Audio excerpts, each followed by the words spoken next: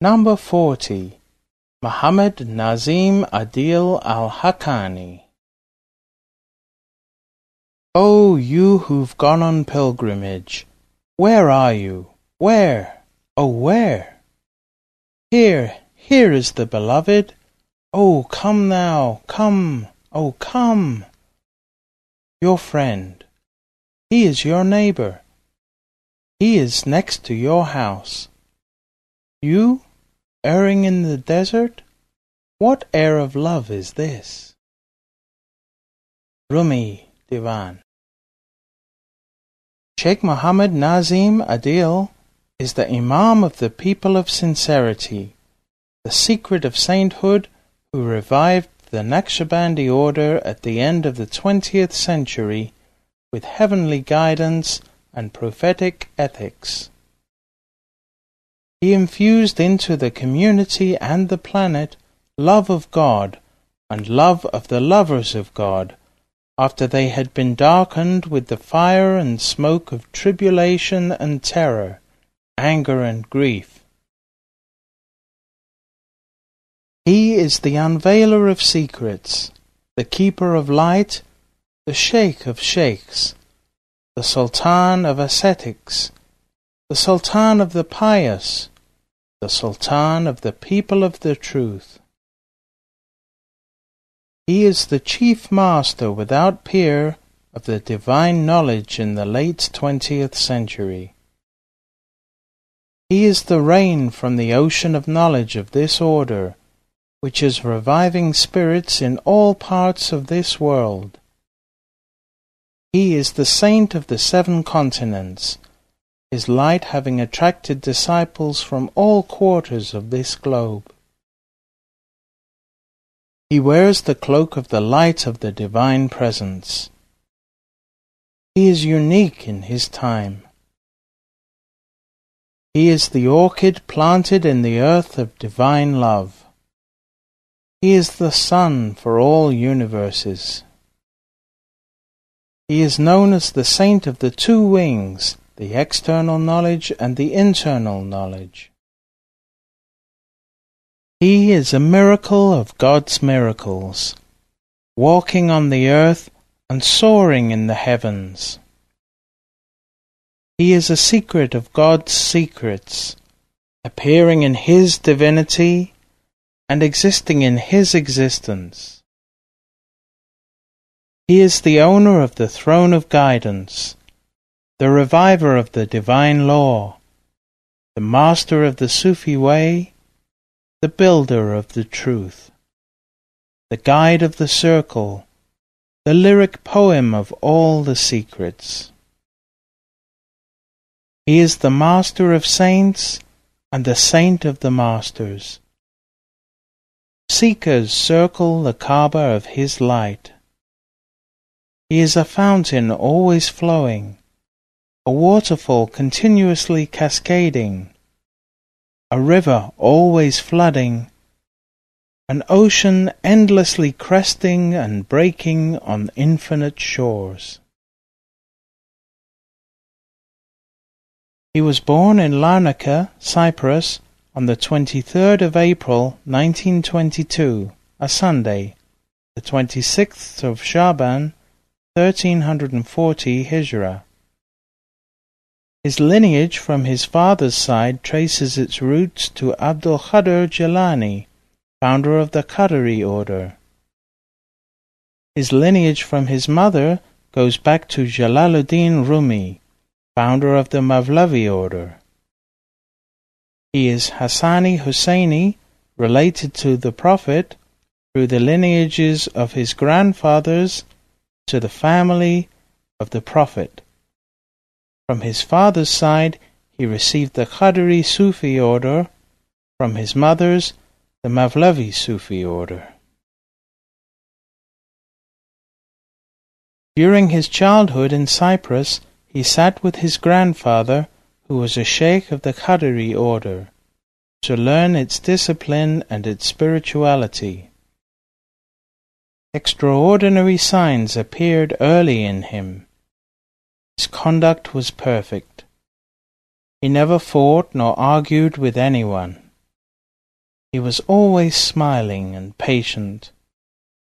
His grandfather on his father's side and his grandfather on his mother's side trained him for the spiritual path. As a youth, Sheikh Nazim was given great consideration because of his unusually high spiritual station. Everyone in Larnaca knew about him because at a young age he was able to advise people, to predict the future, and to reveal it spontaneously. From the age of 5, there were times when his mother could not find him. After searching, she would find him either in the mosque or at the grave of Hiram, a companion of the Prophet, whose grave has a mosque built next to it. Tourists came to her grave in large numbers, attracted by the spectacle of a rock suspended in space above her grave. When his mother would try to bring him home, he would say, "Leave me here with Hiram. She is one of our ancestors." He was often seen speaking to Hiram, who was buried 14 centuries ago, listening and then speaking, listening and answering, as if having a conversation with her. Whenever anyone would disturb him, he would say, "Leave me, I am speaking with my grandmother who is in this grave." His father sent him to school to study secular knowledge during the day, and in the evening he studied the religious sciences. He was a genius among his fellow students. After completing his high school studies, he would devote his time every night to studying the Mavlevi and the Qadri orders. He was conducting the Qadri and the Mavlevi circles on Thursday and Friday. Everyone in Cyprus knew him at that time as an intensely spiritual person. He learned the divine law, jurisprudence, the science of the traditions, the science of logic, the commentary on the Quran, and he was able to give legal rulings on the whole range of Islamic subjects. He was able to speak from all spiritual levels. He had a gift for explaining difficult realities in clear and easy aphorisms. After completing high school in Cyprus, he moved to Istanbul in 1359 Hijra, 1940 current era, where his 2 brothers and 1 sister lived. He studied chemical engineering at the University of Istanbul in the Bayezid district. At the same time, he was advancing in his knowledge of the divine law and in the study of the Arabic language with his Sheikh Jamaluddin al-Asuni, who died in 1375 Hijra, 1955 current era.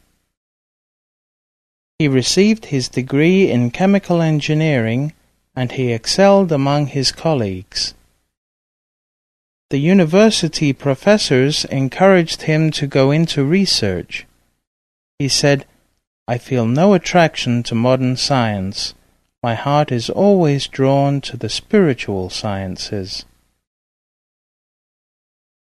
During his first year in Istanbul, he met his first spiritual sheikh, Sheikh Suleiman Arzrumi, a sheikh of the Naqshbandi order who died in 1368 Hijra, 1948 current era.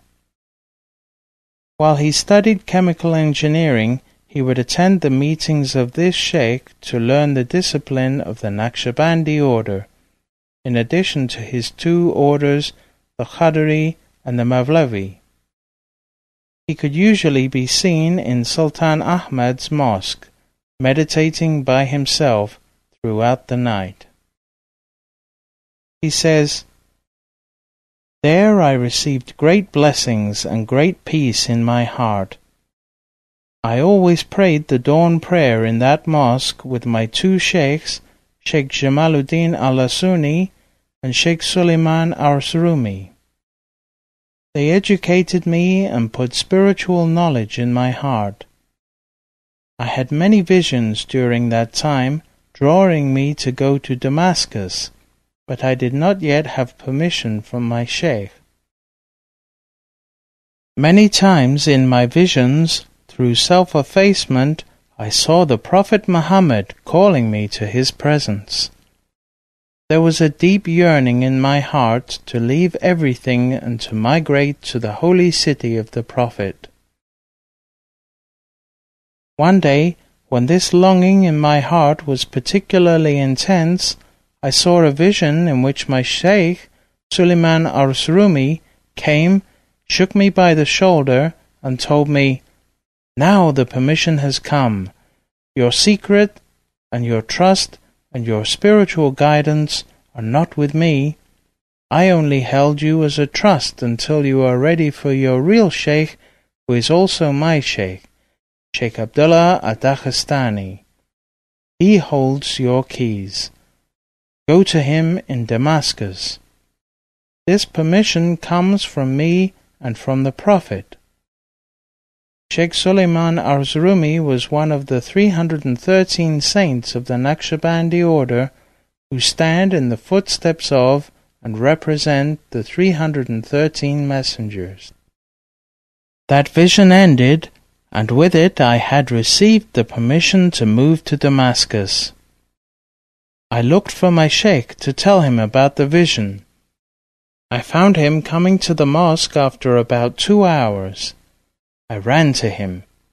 He opened his arms and said to me, "My son, are you happy with your vision?" Then I knew that he knew everything that had happened.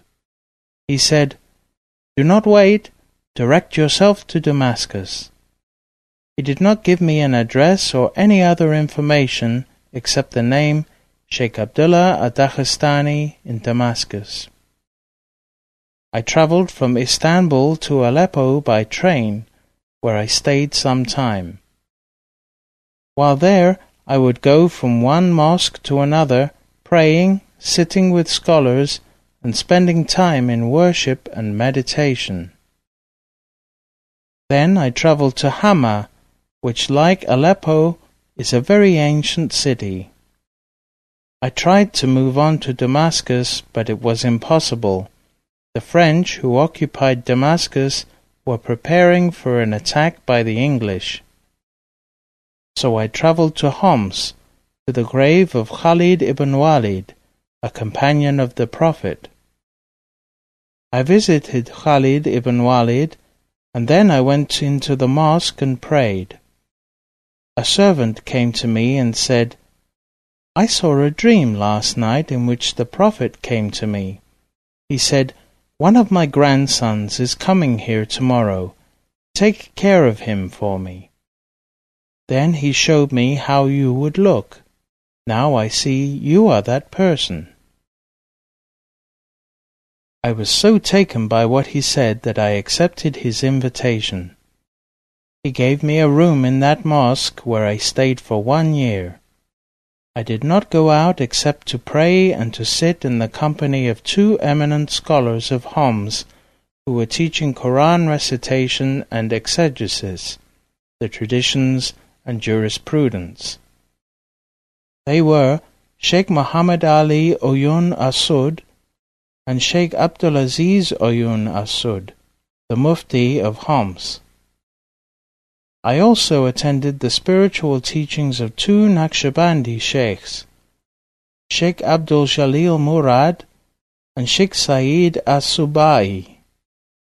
My heart was yearning to go to Damascus, but because the war was so intense, I decided to go to Tripoli in Lebanon, from there to Beirut, and from Beirut to Damascus by a safer route.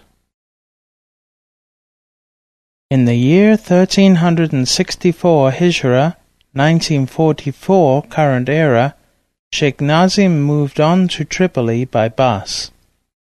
The bus took him to the harbour and dropped him there. He was a stranger there, not knowing anyone. As he wandered around the harbour area, he saw someone coming from the opposite side of the street. That person was Sheikh Munir al-Malik, the Mufti of Tripoli. He was, at the same time, the Sheikh of all Sufi orders in the city. He approached and said, "Are you Sheikh Nazim? I saw a dream in which the Prophet told me, 'One of my grandsons is coming to Tripoli.' He showed me your appearance and told me to look for you in this area. He told me to take care of you." Sheikh Nazim relates, "I stayed with Sheikh Munir al-Malik for a month. He arranged for me to go to Homs and from Homs to Damascus. I arrived in Damascus on a Friday, 1365 Hijrah, 1945 current era, at the beginning of the Hijri year. I knew that Sheikh Abdullah was living in the district of Hay al-Maidan, near the tomb of Bilal al-Habashi, and many descendants of the family of the Prophet, an ancient area full of monuments from long ago. I did not know which house was the Sheikh's. A vision appeared to me at that moment, while standing in the street, that the Sheikh was coming out of his house and calling me inside. That vision ended, but I could see no one in the streets. It was empty because of the bombardment by the French and the English. Everyone was afraid, hiding in their houses. I was alone in the streets. I contemplated in my heart to know which house was the Sheikh's. Then, in a vision, I saw a specific house with a specific door. I looked until I found that door. As I approached to knock, the Sheikh opened the door. He said, "Welcome, my son, Nazim Effendi." His unusual appearance immediately attracted me. I had never seen such a sheikh before. Light poured from his face and forehead. Warmth was coming from his heart and from the brilliant smile on his face. He took me upstairs, climbing up to his room, telling me, "We have been waiting for you." In my heart, I was completely happy to be with him, but I also had a yearning to visit the city of the Holy Prophet. I asked him, "What shall I do?" He said, "Tomorrow I will give you your answer. For now, rest." He offered me dinner, and I prayed the night prayer with him and slept. In the early morning he woke me for the supererogatory night prayer. Never in my life had I felt such power as that in his prayer. I felt myself in the divine presence, and my heart was more and more attracted to him. A vision came to me. I saw myself climbing a ladder from our prayer place to the Bayt al-Ma'mur, the Kaaba of the heavens, step by step. Every step was a state in which he put me.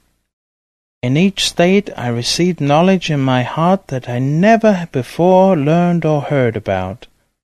Words, phrases, and sentences were put together in such a magnificent way, transmitted inside my heart in every state that I had been lifted to, until we reached the Bayt al-Ma'mur. There I saw 124,000 prophets standing in rows for prayers, with the Prophet Muhammad as Imam. I saw 124,000 companions of the Prophet Muhammad standing in rows behind them. I saw the 7,007 saints of the Naqshbandi order standing behind them for prayer. I saw 124,000 saints of the other orders standing in rows for prayers. There was a space left for two people directly on the right side of Abu Bakr as-Siddiq. Grand Sheikh went to that open space, and he took me with him, and we performed the dawn prayer. Never in my life had I experienced the sweetness of that prayer. When the Holy Prophet Muhammad led the prayer, the beauty of his recitation was indescribable.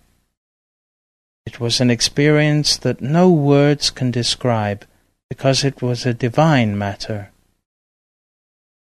As the prayer ended, the vision ended, and I heard the Sheikh telling me to make the call for the dawn prayer.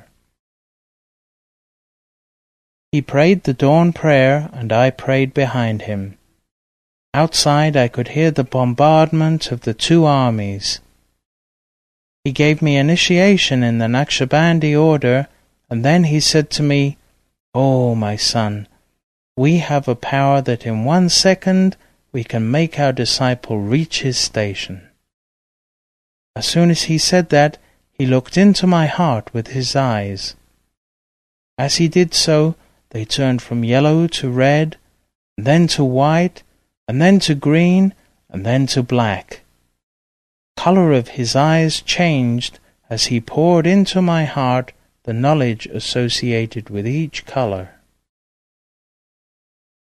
The yellow light was the first and corresponded to the state of the heart.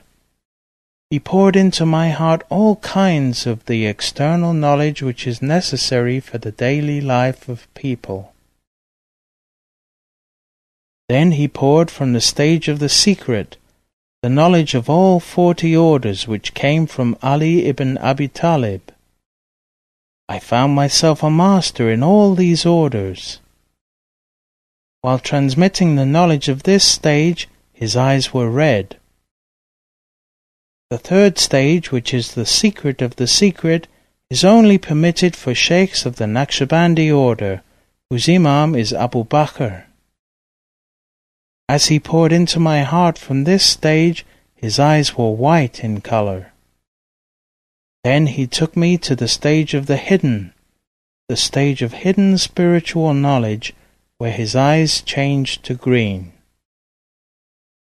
Then he took me to the station of complete annihilation, the stage of the most hidden, where nothing appeared. The color of his eyes were black.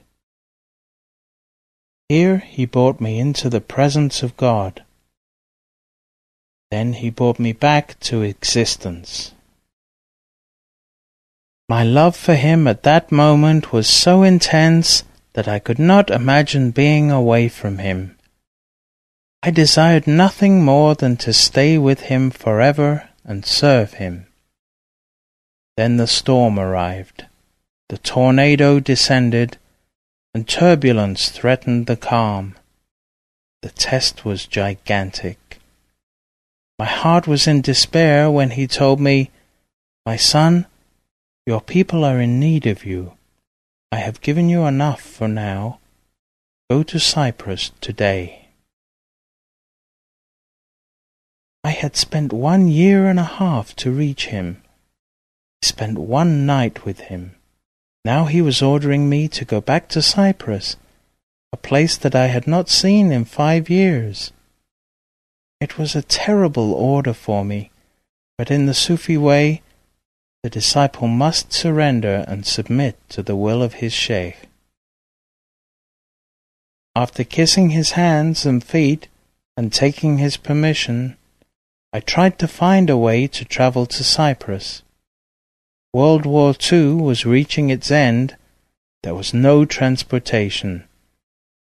As I was in the street thinking these thoughts, a person came to me and said, "Oh, Sheikh, do you need a ride?" I said, "Yes. Where are you going?" He said, "To Tripoli." He took me in his truck, and after 2 days we reached Tripoli. When we arrived there, I said, "Take me to the seaport." He said, "What for?" I said, "To find a ship to Cyprus." He said, "How? No one is traveling by sea with this great war going on." I said, "Never mind that. Just take me there." He took me to the seaport and dropped me off. I was again surprised when I saw Sheikh Munir al-Malik coming towards me. He said, "What is that love your grandfather has for you?" The Prophet came again to me in my dream and said, "My son Nazim is coming. Take care of him." I stayed with him 3 days. I asked him to help me arrange passage to Cyprus. He tried, but it was impossible at that time because of the war and the shortage of fuel. He could find nothing except a sailboat. He told me, "You can go, but it is dangerous." I said, "I must go, because that is the order of my sheikh." Sheikh Munir paid the owner a heavy price to get him to take me. We set sail. It took us 7 days to reach Cyprus, a trip which normally takes 4 hours by motorboat. As soon as I landed and put my foot on the soil of Cyprus, immediately a spiritual vision was opened to my heart. I saw Grand Sheikh Abdullah al-HAQQANI saying to me, "Oh, my son, nothing was able to keep you from carrying out my order. You have achieved a lot by listening and accepting. From this moment, I will always be visible to you. Any time you direct your heart towards me, I will be there. Any question you have, you will receive an answer directly from the Divine Presence. Any spiritual state you wish to achieve, it will be granted to you because of your complete submission. Saints are all happy with you. The Prophet is happy with you." As soon as he said that, I felt him beside me, and since then he has never left me. He is always beside me. Sheikh Nazim began to spread spiritual guidance and Islamic teachings in Cyprus. Many followers came to him and accepted the Naqshbandi order. Unfortunately, it was at a time when all religion was banned in Turkey, and as he was in the Turkish community of Cyprus, religion was entirely banned there as well. Even the reciting of the call to prayer was prohibited. His first action after reaching his birthplace was to go to the mosque and call the people to prayer in Arabic. He was immediately jailed. He stayed in jail for 1 week. As soon as he was released, he went to the big mosque of Nicosia and called the people to prayer from its minaret. This made the officials very angry. They filed a lawsuit against him. While he awaited the lawsuit, he went all over Nicosia and nearby villages calling the people to prayer from the minarets. As a result, many more lawsuits were raised. Eventually, there were 114 cases pending against him. Lawyers advised him to stop calling the people to prayer, but he said, "No, I cannot. People must hear the call to prayer." The day of the hearing arrived for the 114 cases. If prosecuted and convicted, he could have received over 100 years in jail. The same day, the election results came in from Turkey. A man named Adnan Menderes had been voted into power. His first action as president was to open all mosques and to permit the call to prayer to be made in Arabic. That was a miracle of our Grand Sheikh. During his years there, Sheikh Nazim traveled all over Cyprus. He also visited Lebanon, Egypt, Saudi Arabia, and many other places to teach the Sufi way. He moved back to Damascus in 1952 when he married one of the disciples of Grand Sheikh, Haja Amina Adil. From that time he lived in Damascus, and he would visit Cyprus every year for the 3 months of Rajab, Shaban, and Ramadan. His family lived in Damascus with him and would travel with him to Cyprus when he went there. He had 2 daughters and 2 sons. His travels. Sheikh Nazim used to go every year for pilgrimage as the Hajj leader for the convoy of Cypriot pilgrims. He made 27 pilgrimages in all. He looked after the disciples and followers of Grand Sheikh. One time, Grand Sheikh told him to go from Damascus to Aleppo on foot and to stop at every village on the way to spread the Naqshbandi teachings, knowledge of Sufism, and the knowledge of religion. The distance between Damascus and Aleppo is about 400 kilometers. It took him more than a year to go and return. He would walk 1 or 2 days, reach a village, spend 1 week in the village spreading the Naqshbandi order, leading dhikr, training the people, then moved on down the road to the next village. Soon his name was on every tongue, from the border of Jordan to the border of Turkey near Aleppo. Similarly, Grand Sheikh once told Sheikh Nazim to walk through Cyprus. He walked from one village to another, calling people to Islam, to leave atheism, secularism, and materialism, and come back to God.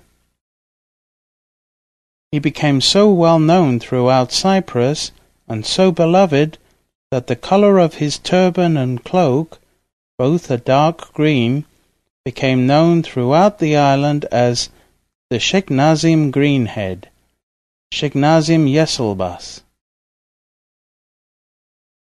He visited Lebanon many times, where we came to know him. In 1955, I was in the office of my uncle, who was the General Secretary for Religious Affairs in Lebanon, a high-ranking government position. It was time for the afternoon prayer, and my uncle, Sheikh Mukhtar Alayli, used to pray in the Masjid al-Omari al-Kabir in Beirut. It was a church at the time of Omar ibn al-Khattab, and it had been converted into a mosque in his time. Beneath the mosque are still to be found the foundations of the church. My uncle led the prayer, and 2 of my brothers and I prayed behind him. A sheikh came and prayed beside us. He looked at my brother and said to him, "Are you so-and-so?"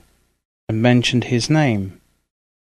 He looked at my other brother and mentioned his name. He looked at me and called me by my name also. We were very surprised at this, as we had never seen him before. My uncle was also drawn to him. This was our first contact with Sheikh Nazim. My eldest brother insisted on hosting Sheikh Nazim in our house, and my uncle came with us. Our guest said, "I have been sent by Sheikh Abdullah." He told me, "The one on your right side after the afternoon prayer is named such and such, and the other is named such and such, and the other is named such and such. Initiate them into the Naqshbandi order. They are going to be among our followers." His knowing all our names astonished us and drew us to him. Being quite young, I was particularly attracted to him. From that time on, he made it a practice to visit Beirut regularly. We also used to visit Damascus every week to see Grand Sheikh Abdullah and Sheikh Nazim. We received a lot of spiritual knowledge and witnessed the miraculous powers that they were spreading to the hearts of seekers. We were so drawn to them that we were always begging our father to let us go see them every Sunday. Sheikh Nazim's house was never empty of visitors. At least 100 visitors would pass through his house each day. He served each and every one of them. His house was near Grand Sheikh's house on Jabal Khasiyun, a mountain overlooking the city on the southeastern side of Damascus. He lived in a modest stucco house in which everything was simple, made by hand out of wood or some other natural material. Starting in 1974, he began to visit Europe, traveling every year from Cyprus to London by plane and returning overland by car. He continues to meet all kinds of people from every land and tongue, from all different faiths and all different cultures. People continue to bear witness to the one God, join the Sufi way, and learn spiritual secrets from him. His smiling, glowing face is known throughout Europe and loved for bringing the true taste of spirituality into the life of people. In recent years he has performed a walkabout in the country of Turkey. Each year since 1978 he has spent 3 to 4 months traveling throughout one area of Turkey. In one year he traveled to the area of Istanbul, Yalova, Bursa, Eskişehir, and Ankara. In another he traveled to Konya, Isparta, and Kırşehir. In another year he traveled the southern sea coast from Adana to Mersin, Alanya, Izmir, and Antalya. Then another year he went to the eastern side, Diyarbakir, Erzurum, and up to the border of Iraq. Another sojourn he spent on the Black Sea, moving from one district to another, from one town to another, from one mosque to the next, spreading the word of God, spirituality, and light wherever he went. Wherever he travels, he is welcomed by crowds of common people and by the officials and government people as well. He is known by the beloved nickname of al-Qabrusi throughout Turkey. He was the sheikh of the late president of Turkey, Turgut Özal. He was extremely well respected by him. Currently, he is well known throughout Turkey because of the extensive coverage given to him by the media and the press. He is interviewed nearly every week by one television station or another, one reporter or another, to get his opinions on the events in Turkey and its future. He walks the middle path recommended by the Prophet, enabling him to tread a fine line between the secularist government and the fundamentalist Islamicist groups. This brings happiness and peace to the hearts and mind of both the common people and the intelligentsia. In 1986, he was called to travel to the Far East, Brunei, Malaysia, Singapore, India, Pakistan, Sri Lanka. He was welcomed by sultans, presidents, members of parliament, government officials, and of course the common people everywhere. He is considered the saint of the age in Brunei. He was welcomed by the generosity of its people and especially by the Sultan, Haji Hassan al-Bolkiah. He is considered one of the great sheikhs of the Naqshbandi order in Malaysia. In Pakistan, he is acknowledged as the reviver of the Sufi path and he has thousands of disciples. In Sri Lanka, from among the officials and the common people, he has over 20,000 disciples. He is well respected among the Muslims in Singapore and has many disciples there as well.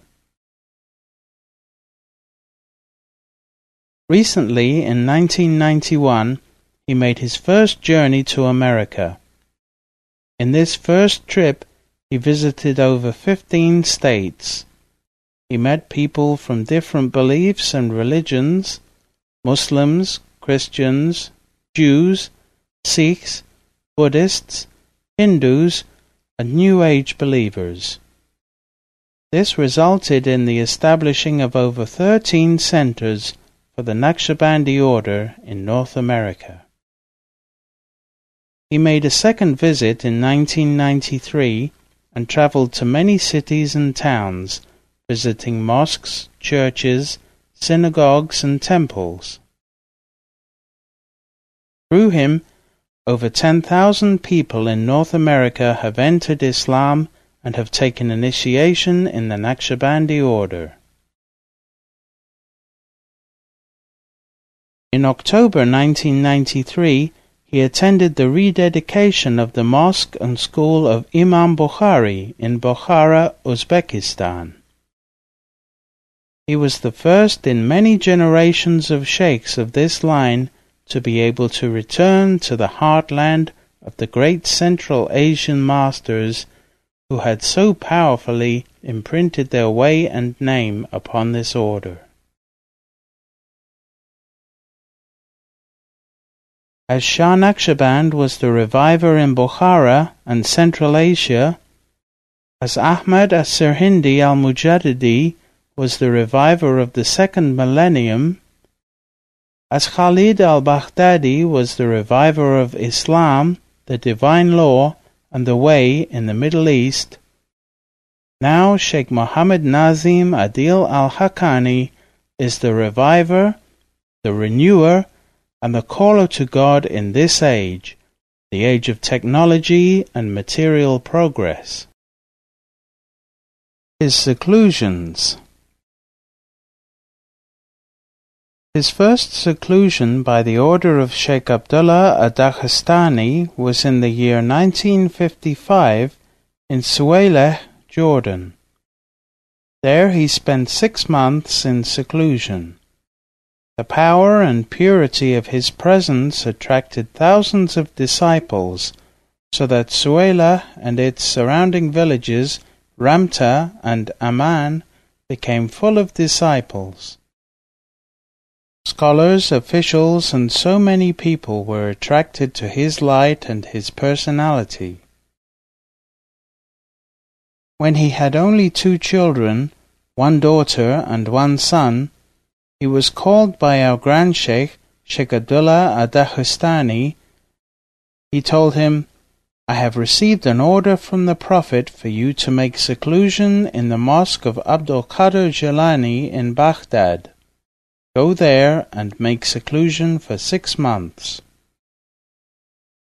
Describing that event, Sheikh Nazim says, "I did not ask the Sheikh any questions. I did not even go back to my house. I directed my steps immediately to Marja in the downtown. I did not think, I need clothes, I need money, I need provisions.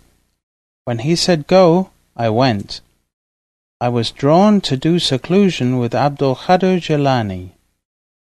When I reached the downtown, I saw a man looking at me.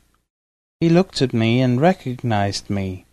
He said, 'Sheikh Nazim, where are you going?' I said, 'To Baghdad.' He was a disciple of Grand Sheikh. He said, 'I am going to Baghdad myself.' He had a truckload of goods to deliver in Baghdad, so he took me with him.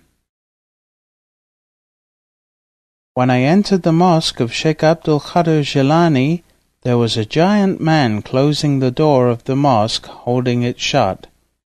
He said, 'Sheikh Nazim?' 'Yes,' I answered. He said, I am the one assigned to be your servant during your stay here. Come with me. I was surprised at this, but in my heart there was no surprise, because we know in Tariqat that everything is always arranged by the Divine Presence. I followed him as he approached the grave of the Arch-Intercessor. I gave greetings to my great-great-grandfather, Sheikh Abdul Qadir Jilani. Then he took me to a room and told me, Every day I will serve you one bowl of lentil soup with one piece of bread. I only emerged from my room for the 5 prayers. Other than that, I spent my whole time in that room. I was able to reach such a state that I could recite the whole Quran in 9 hours. I recited La ilaha illallah 124,000 times and 124,000 salutations upon the Prophet, in addition to reading the entire Dalail al-Khairat. Added to that, I was regularly reciting 313,000 Allah Allah every day, as well as all the prayers that were assigned to me. Vision after vision appeared to me. These visions took me from one state to another until I was annihilated in the Divine Presence. One day I had a vision that Sheikh Abdul Qadir Jilani called me to his grave. He said, "O my son, I am waiting for you at my grave. Come." Immediately I took a shower, prayed 2 cycles, and walked to his grave, which was only some few feet from my room. When I got there, I began contemplating, and I said, "Assalamu alaikum, ya Jadi." Peace be upon you, O my grandfather. Immediately I saw him come out of the grave and stand beside me. Behind him was a great throne decorated with rare stones. He said to me, "Come with me and sit with me on that throne." We sat like a grandfather with his grandson. He smiled and said, "I am happy with you. The station of your Sheikh Abdullah al-Faizi Dagestani is very high in the Naqshbandi order. I am your grandfather. I now pass to you, directly from me, the power that I carry as the Arch-Intercessor. I initiate you now directly into the Qadri order." Immediately after that, Grand Sheikh appeared, the Prophet appeared, and Shah Naqshband appeared. Sheikh Abdul Qadir Jilani stood up in respect for the Prophet and for the Sheikhs, as did I. He said, "O my Prophet, O Messenger of God, I am the grandfather of this grandson of mine. I am so happy with his progress in the Naqshbandi order, and I would like to add the Naqshbandi order to my powers." The Prophet was smiling, and he looked to Shah Naqshband, and Shah Naqshband looked to Grand Sheikh. This was the proper conduct, because Sheikh Abdullah was the living Sheikh at that time. Grand Sheikh passed the secret of the Naqshbandi order received from Shah Naqshband through the lineage to the Prophet from Abu Bakr as-Siddiq, adding to the state of Sheikh Abdul Qadir Jilani the power of the Naqshbandi order. When Sheikh Nazim had finished his seclusion and was about to leave, he went to Sheikh Abdul Qadir Jilani's grave to say goodbye. Sheikh Abdul Qadir Jilani appeared in the flesh to him and said, "O my son, I am very happy with the states you have reached in the Naqshbandi order. I am renewing your initiation to me through the Qadri order." Sheikh Abdul Qadir Jilani then said, "O my grandson, I am going to give you a token of your visit." He hugged him and gave him 10 coins. These coins were from the time he was living in, not from our time. Up until today, Sheikh Nazim has kept those coins. Before he left, Sheikh Nazim gave the sheikh who had served him during the seclusion his cloak as a remembrance. He told him, "I used that cloak during all of my seclusion, either as a mat to sleep on or as a dress when praying and reciting zikr. Keep it, and God will bless you, and the Prophet will bless you. All the masters of this order will bless you." The sheikh took the cloak, kissed it, and wore it. Sheikh Nazim left Baghdad and went back to Damascus, Syria.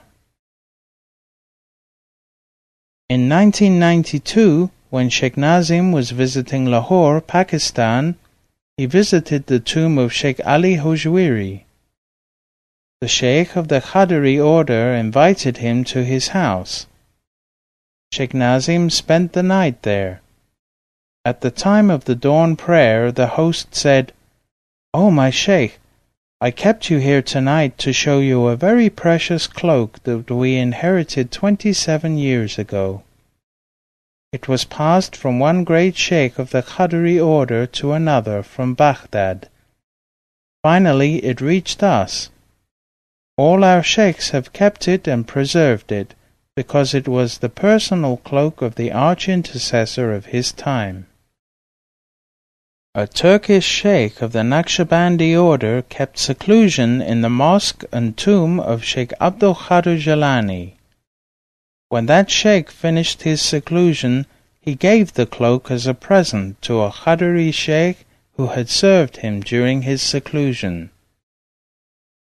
That Qadri sheikh, before he passed away, told his successors to take great care of that cloak, because if anyone wears it, he will be healed of any illness.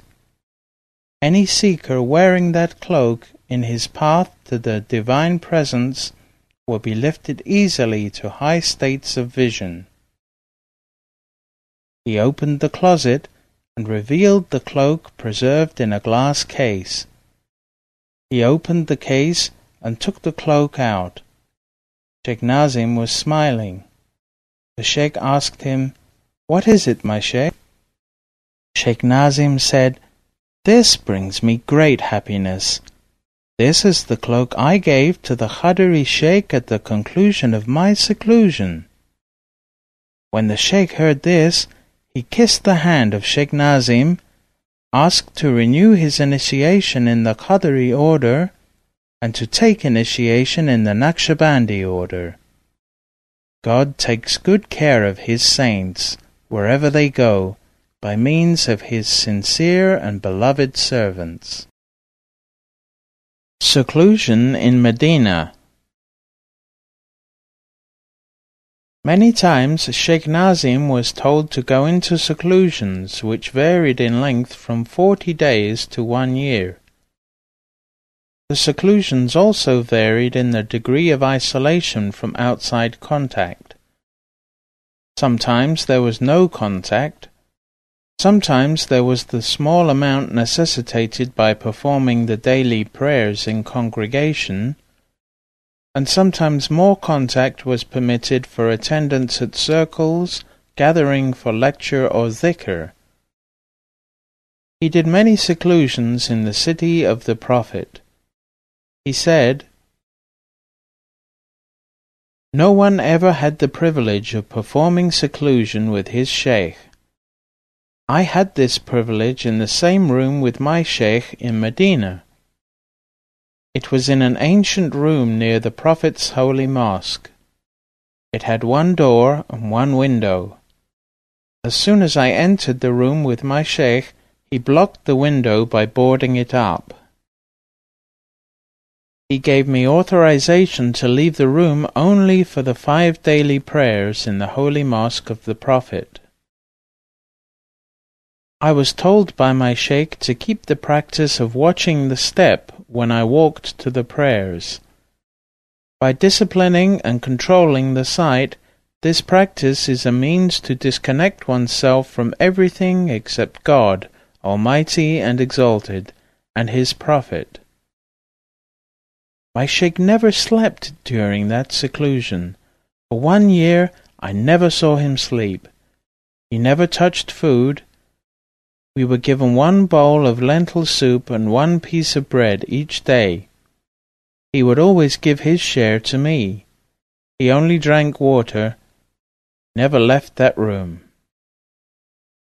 Day after day and night after night my Sheikh sat reading Quran by the light of a candle, reciting zikr and raising his hands in supplication.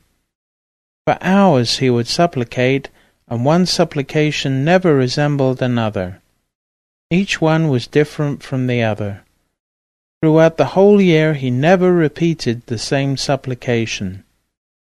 Sometimes I was not able to understand the language he was using in the supplication because it was a heavenly language. I could only understand these supplications by means of the visions and inspirations that came to my heart. I did not know when night left and day arrived except by the prayers.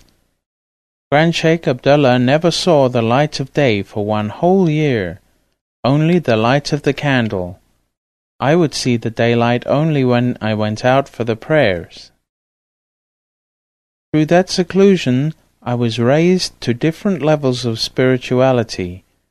One day I heard him saying, "O God, give me the power of intercession.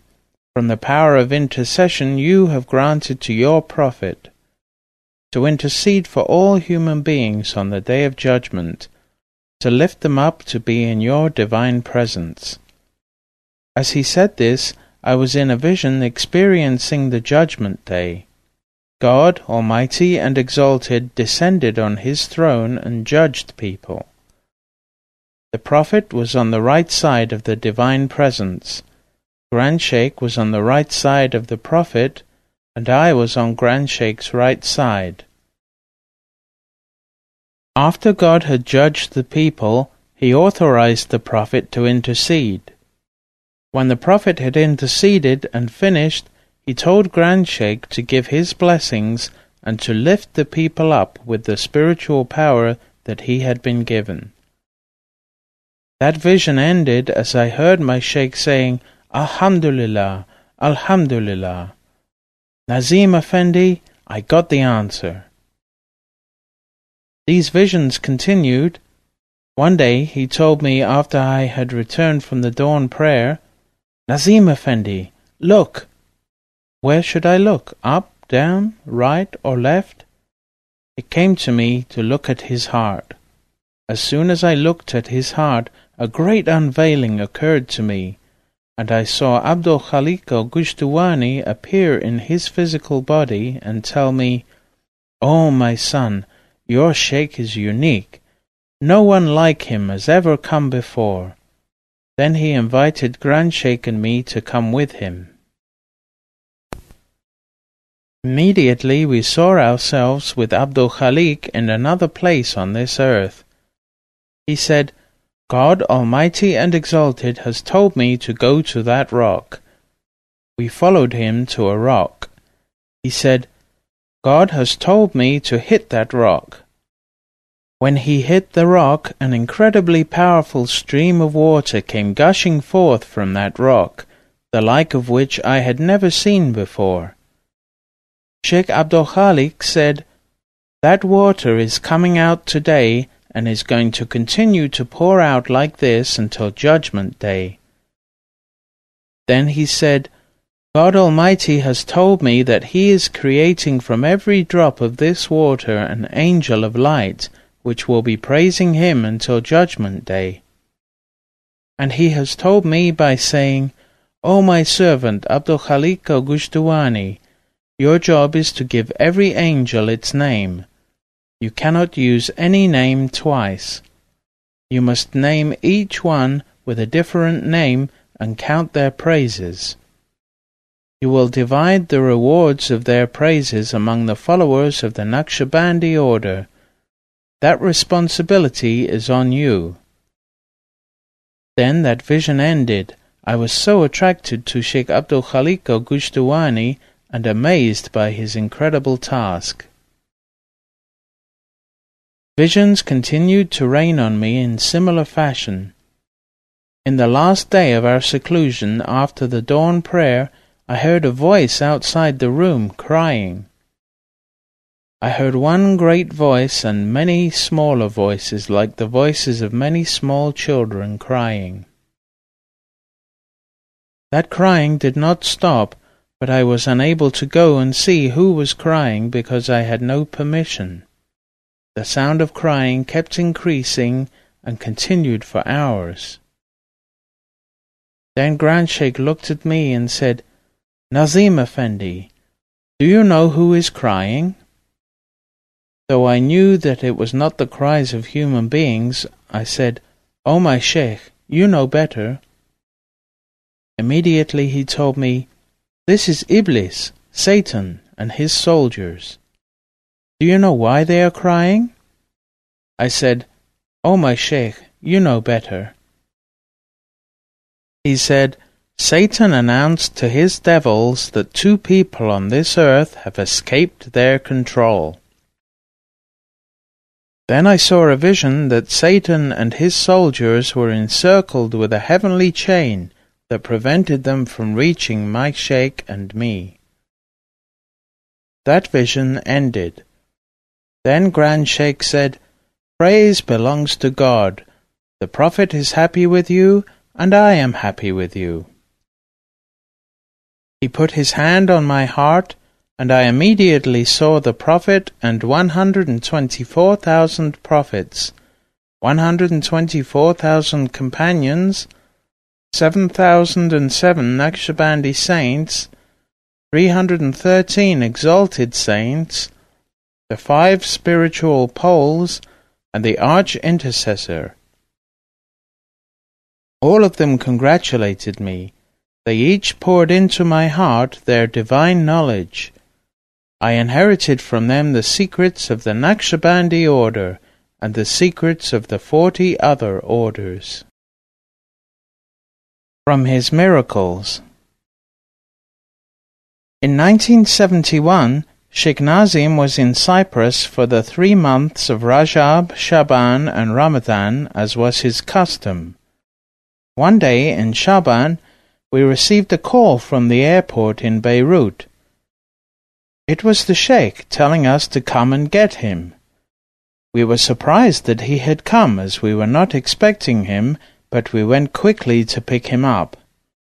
He told us, "I have been told by the Prophet to come to you today because your father is going to die.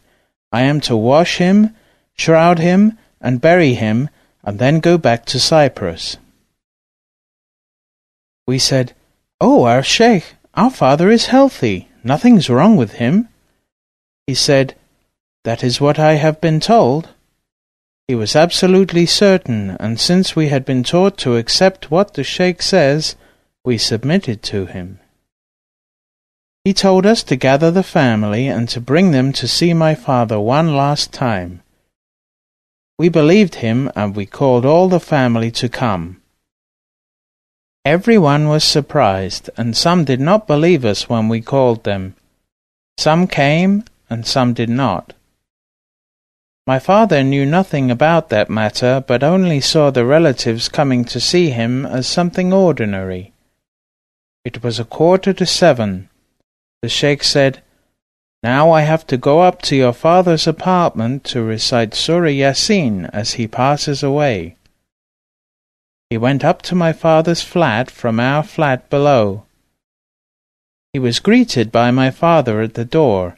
My father said, "Oh, Sheikh Nazim, it has been a long time since we heard you recite the Quran. Will you read for us?" Then Sheikh Nazim began to recite Surah Yasin. Just as he was finishing the surah, the clock struck 7. Just then my father cried out, "My heart! My heart!" We laid him down, and my brother and sister, who are both doctors, came to check him. They found his heart racing out of control, and within minutes he breathed his last. Everyone looked at Sheikh Nazim with awe and astonishment. How did he know?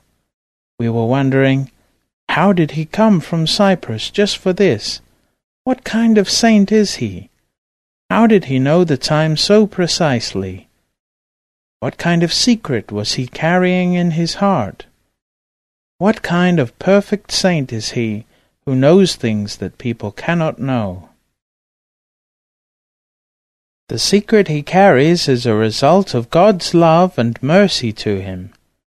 God authorized him with that power and prescience because he maintained his sincerity and piety and loyalty to God's religion. He kept his obligations and his prayers. He honored his holy Quran. He is like all saints of the Naqshbandi order before him, like all saints of other orders before him, like his ancestors, Sheikh Abdul Qadir Jilani and Jalaluddin Rumi, and like Muhyiddin ibn Arabi, who followed and preserved the traditions of Islam for 1400 years. We were caught between two emotions.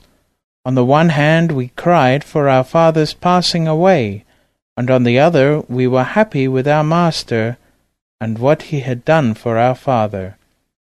His coming to take care of our father at his last breath was a gesture we will never forget. It was a blessed miracle, written with words of light. He washed his body with his holy hands, covered him with a shroud, and buried him with his holy hands. Having accomplished his task, he took a flight back to Cyprus without delay.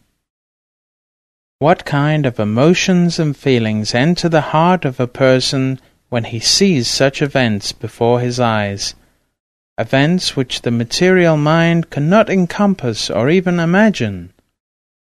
The pen cannot express these feelings. We can only say one thing. This is the truth. This is what happened. It is a reality that happens with a mystical power, an unbelievable power that can be given to a person when he has been granted love from the divine.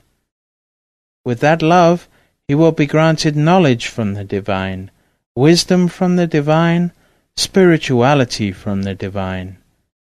He will be granted everything. He will be a knower of the past, a knower of the present, and a knower of the future. Once, Sheikh Nazim was visiting Lebanon for a period of 2 months during the pilgrimage season. The governor of the city of Tripoli, Lebanon, Ashar Daya, was the head of the official convoy to the pilgrimage. He invited Sheikh Nazim to go with him on the pilgrimage. The Sheikh said, "I cannot go with you, but inshallah I will meet you there." The governor insisted, "Oh, if you are going, please go with me. Do not go with anyone else." Sheikh Nazim replied, "I do not yet know if I will go or not." After the season of pilgrimage finished and the governor had returned, he rushed to the house where Sheikh Nazim was staying. In front of 100 people, while we were watching, he said, "Oh, Sheikh Nazim, why did you go with someone else? Why did you not come with me?" We said, "The Sheikh did not go on pilgrimage. He has been here with us for 2 months, traveling around Lebanon." He said, "No, he was with us on the Hajj. I have witnesses. One day I was making the ritual circumambulation of the Kaaba, and Sheikh Nazim came to me and said, 'Oh, Ashur, are you here?' I said, 'Yes, my Sheikh.' Then he circumambulated with me. We spent the night together in our hotel in Mecca. He spent the day with us on Arafat in our tent. He spent the night with me in Mina. He stayed with us in Mina for 3 days. Then he told me, 'I have to go to Medina to visit the Prophet.'" As he told this story, we were carefully observing Sheikh Nazim, as we knew that he had never left our presence in Lebanon. We saw that unique hidden smile as if he meant to say, "That is the power that God grants to His saints. When they are on His way, when they reach His divine love and His divine presence, God will grant them everything." When he saw that, the governor said, "Oh, my sheikh, what is this miraculous ability that you showed us? It is incredible. That is something I never saw in all my life. I am a politician. I rely on my mind and my logic. Yet I must say that you are not an ordinary person. You have superhuman powers. It must be something with which God Himself has adorned you." He kissed the hand of the sheikh and asked him for initiation in the Naqshbandi order. Whenever Sheikh Nazim would visit Lebanon, that governor and the Prime Minister of Lebanon would sit in the sheikh's company. Up until today, their families and many of the Lebanese people are his followers. From his sayings. About the state of unique oneness, he said, "It means the impossibility of the existence of multiplicity, and it is of three categories. The unique oneness of the essence. This means that His essence is not compounded nor combined from two or more parts, and there is nothing which resembles His divine essence. The unique oneness of His attributes. This means that God, Almighty and Exalted, does not possess two kinds of attributes which represent the same thing. For example, He does not have two wills nor two intentions. He is one in every attribute. The unique oneness of His actions. It means that He is the Creator, by His own wish and His own will, of everything that appears in this universe. All creations are either a substance or a description or an action. Thus all His actions are created by Him for His servants.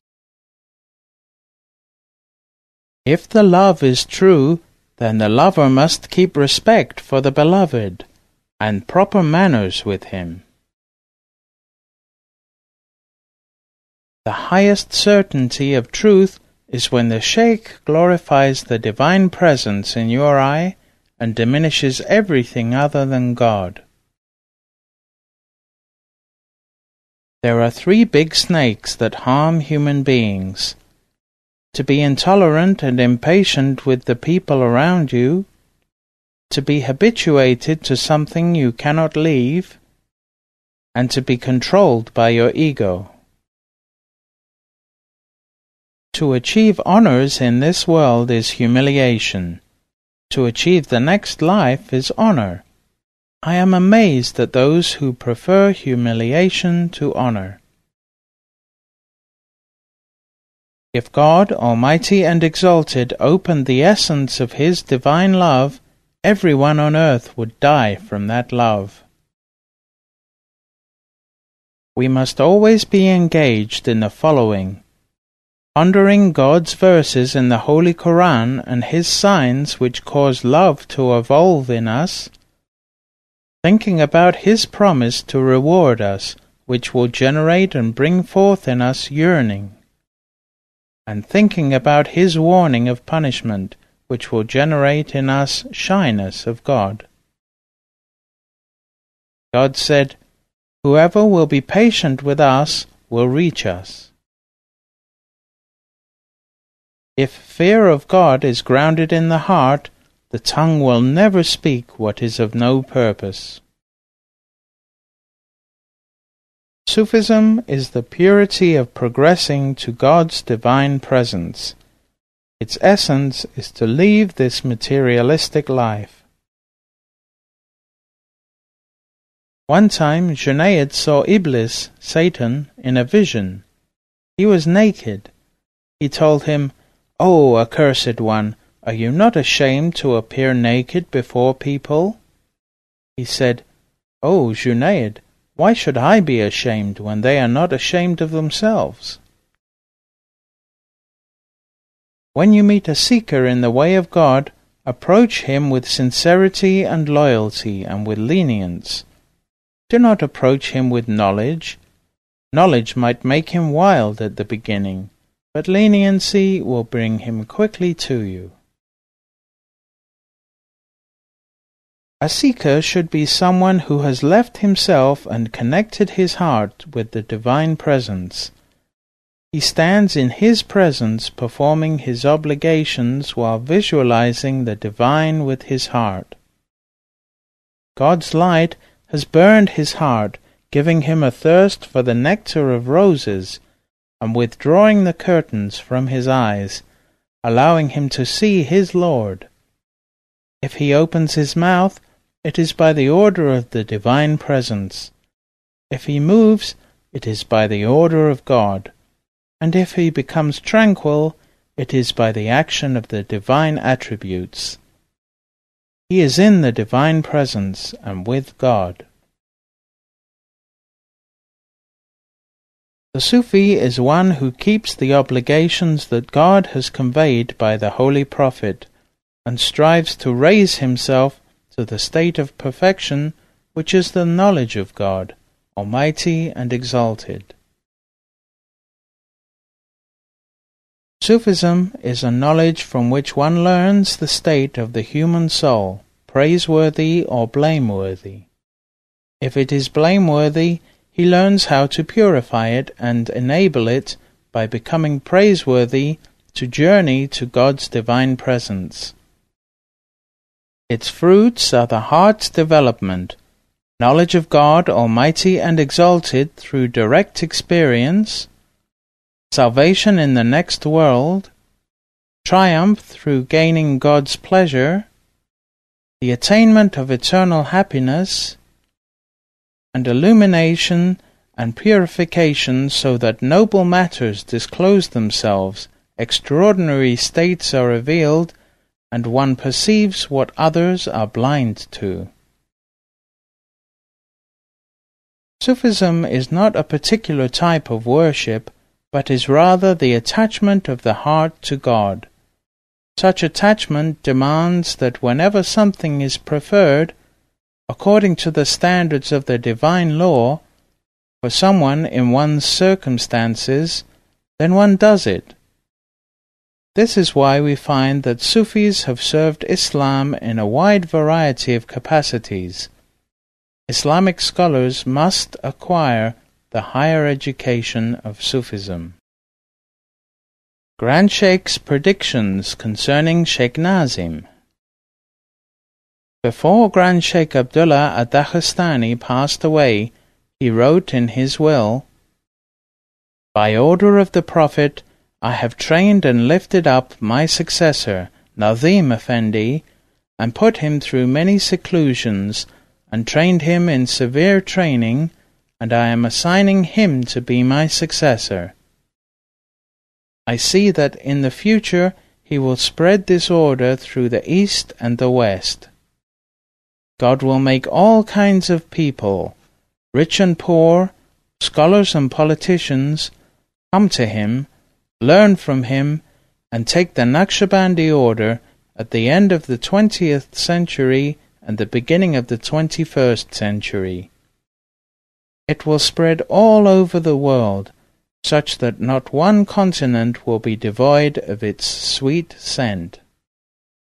I see him establishing and founding huge headquarters in London, through which he will spread this order to Europe, the Far East, and America. He will spread sincerity, love, piety, harmony, and happiness among people. All shall leave behind ugliness, terrorism, and politics. He will spread the knowledge of peace within the heart, the knowledge of peace within communities, the knowledge of peace between nations, in order that wars and struggles will be taken away from this world, and peace will become the dominating factor. I am seeing young people running to him from everywhere, asking for his blessings. He will show them the way to keep their obligations in the Islamic tradition, to be moderate, to live in peace with everyone of every religion, to leave hatred and enmity. Religion is for God. God is the judge of his servants. That prediction has come to pass, just as Grand Sheikh Abdullah had described it. In the year after Grand Sheikh passed away in 1973, Maulana Sheikh Nazim made his first return trip to Turkey, visiting Bursa. Then he went to London. Many young people, especially the followers of John Bennett, came to meet him. As many people began coming to hear him, he established his first center there in 1974. He followed his first visit with annual visits to England and the continent during and after Ramadan. The order spread quickly, penetrating all of Europe, together with the United States, Canada, and South America. He opened 3 centers in London for training people in the ways of spirituality, removing their depression, and lifting them to a state of peace in their hearts.